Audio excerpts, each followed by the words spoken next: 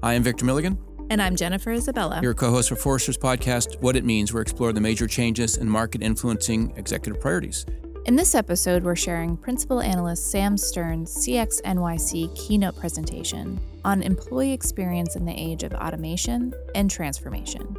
He'll share why firms must invest in their employees like never before to help them evolve to tackle new challenges and adapt into new roles. Let's take a listen.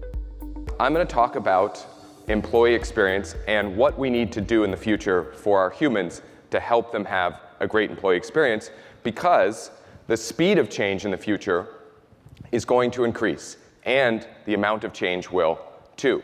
Harley alluded to the importance of automation to why this is happening, but there's another trend as well that I want to share with you about why this is happening. We expect to see lots and lots of transformations at companies like yours. When we talk to you, you tell us that you're trying to transform your culture to be customer-centric. You also say you're doing digital transformations. Most companies tell us that they're doing both of those. As well, you're trying to incorporate agile methods. You're trying to increase the rate of innovation in your company. You're responding to disruptive competitors. You're doing all of this at the same time. And to put a finer point on what Harley shared about automation, we're seeing great disruption from automation in the workforce from the next 10 years. So by 2030, we expect to see first that the talent economy will convert about 30% of skills that employees do to tasks that can be outsourced into the gig economy. And then we expect about fully 80% of jobs to be transformed based on automation. That's disruption to existing jobs, and yes, we will see job loss and gain too. So imagine a 29% number of jobs that go away because of automation. Now we'll see some offset of that, right? That we'll see about 13% new jobs created. But this is major, major change on top of all those transformations that you want to do. How do you think employees feel about this? When you ask them, are they ready for a transformation? When you're putting all of this around them, their answer, the human instinct is to just say no, to be frozen, to be stuck. And so we need resources surrounding them that help them go through a state change, that help them get back to being able to say yes, to being fluid, to being adaptable. But that's not just going to happen. We have to make that happen. So my first question for you is, what do our employees need to become so that they can thrive amidst so much change and uncertainty? First, they need to become poised. They need to be able to stand on a stage like this, or a metaphorical one, as they do their jobs, and be confident, cool, collected, feel secure. And we interviewed a bunch of employees at companies who were going through major disruption, major change, to ask them what it felt like and what had helped them be successful in those environments. Here's what an employee told us poise felt like. The places I had my biggest successes were places where people were open and honest and where I could ask questions of people without judgment. The idea here is he's not worried about a dumb question. He knows that his colleagues have his back. He's supported. So we need them to be poised. We also need our employees to become enlightened. If you think about yourself and your colleagues, how well do we really understand all of our strengths, all of our potential, not only to do jobs and work that's outside of our existing job description, but what are our career aspirations? What could we grow into? And I would argue that many employees go through their careers without having this full picture of their potential. And here's one employee who's sort of conflicted in this way. She told us that one of the things that keeps me up at night is that if you don't have a specific trade, it's hard to know whether or not I'm a dime a dozen. Yes, I know that I'm good at building relationships, but is that valued? And so now she knows one really critical skill that she has that's great for an account manager to have. But she's not even sure if her organization values it. And you might not be surprised to hear that in the rest of the interview, she told us about how she's already looking for a new job. Third, we need our employees to become adaptable. Here's one employee who's adaptable. He said, I have been through 4 plant closings in my career. This has forced me to move around a lot and taught me that there is more than one way to do things. And this gave me an open mind that anything is possible. He's been through the fire, and that has given him the confidence that he can bounce back. Ideally, our employees would have this sense of adaptability without having to go through this much suffering. You want employees to be able to say, I get knocked down, but I get up again, and you are never going to keep me down. And fourth, we need our employees to be knowledge-seeking, always looking for the next skill or area of information that they can take on and bring into their skill set. And it sounds like this. You have to find folks who are committed to lifelong learning. There's a lot made of grit as part of this formula, but I think companies need to make the paths to advancement clear. And where we're ending with this quote is so important because this is a partnership. Employees can only take these on with your support. We all have to be part of this equation to help employees become poised, enlightened, adaptable, and knowledge-seeking, and reach their peak in terms of potential.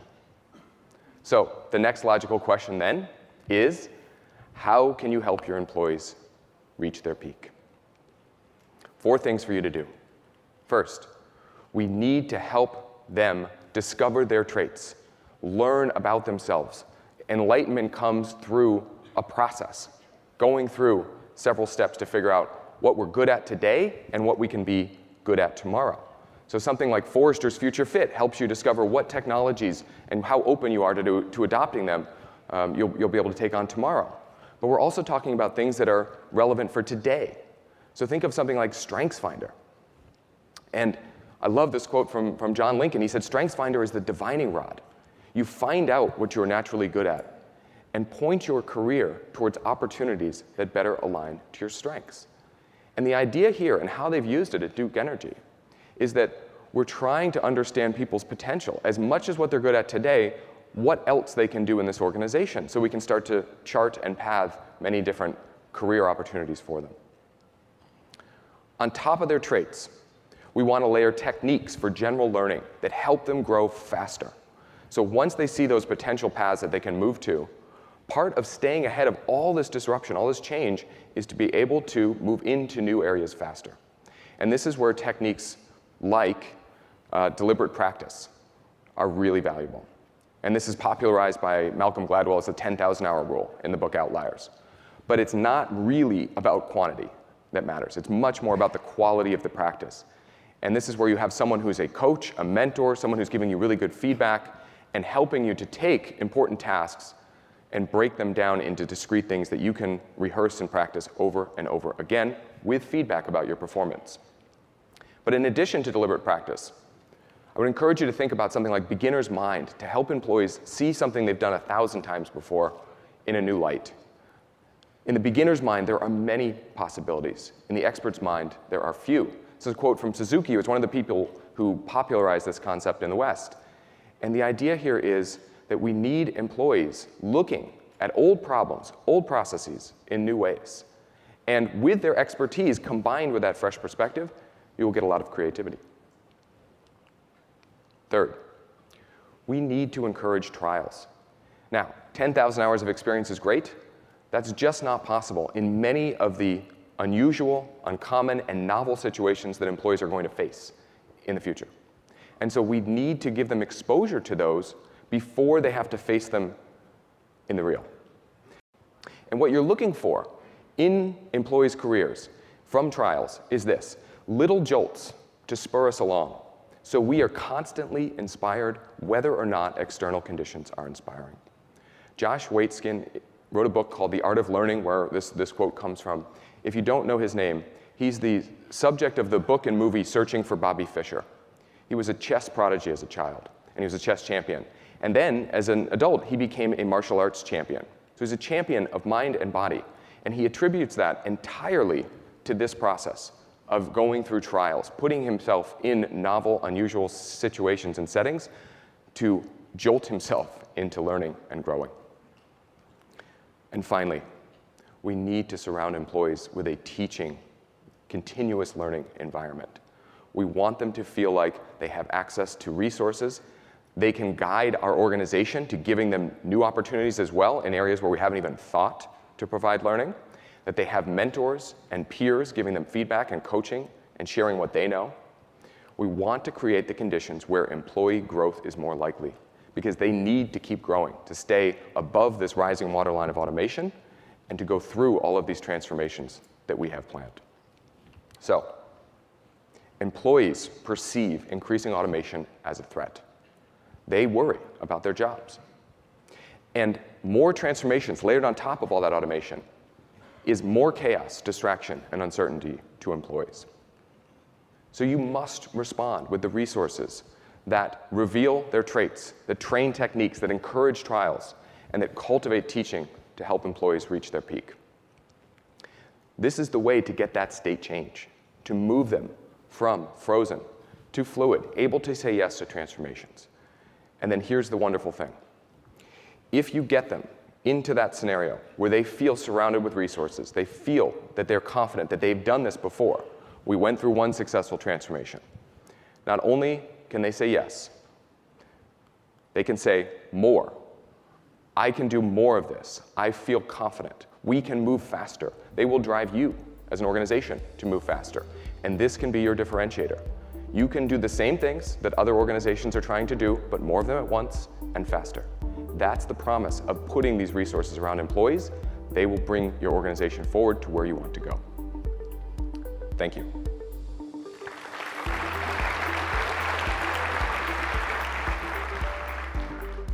Want to hear more on this topic? Join us and industry leaders at CX San Francisco in October as we dig into how powerful technologies like AI, machine learning, and robots push the stakes higher for CX professionals. To learn more and register, visit for.com/CXSF. That's FORR.com/CXSF. Thanks for listening.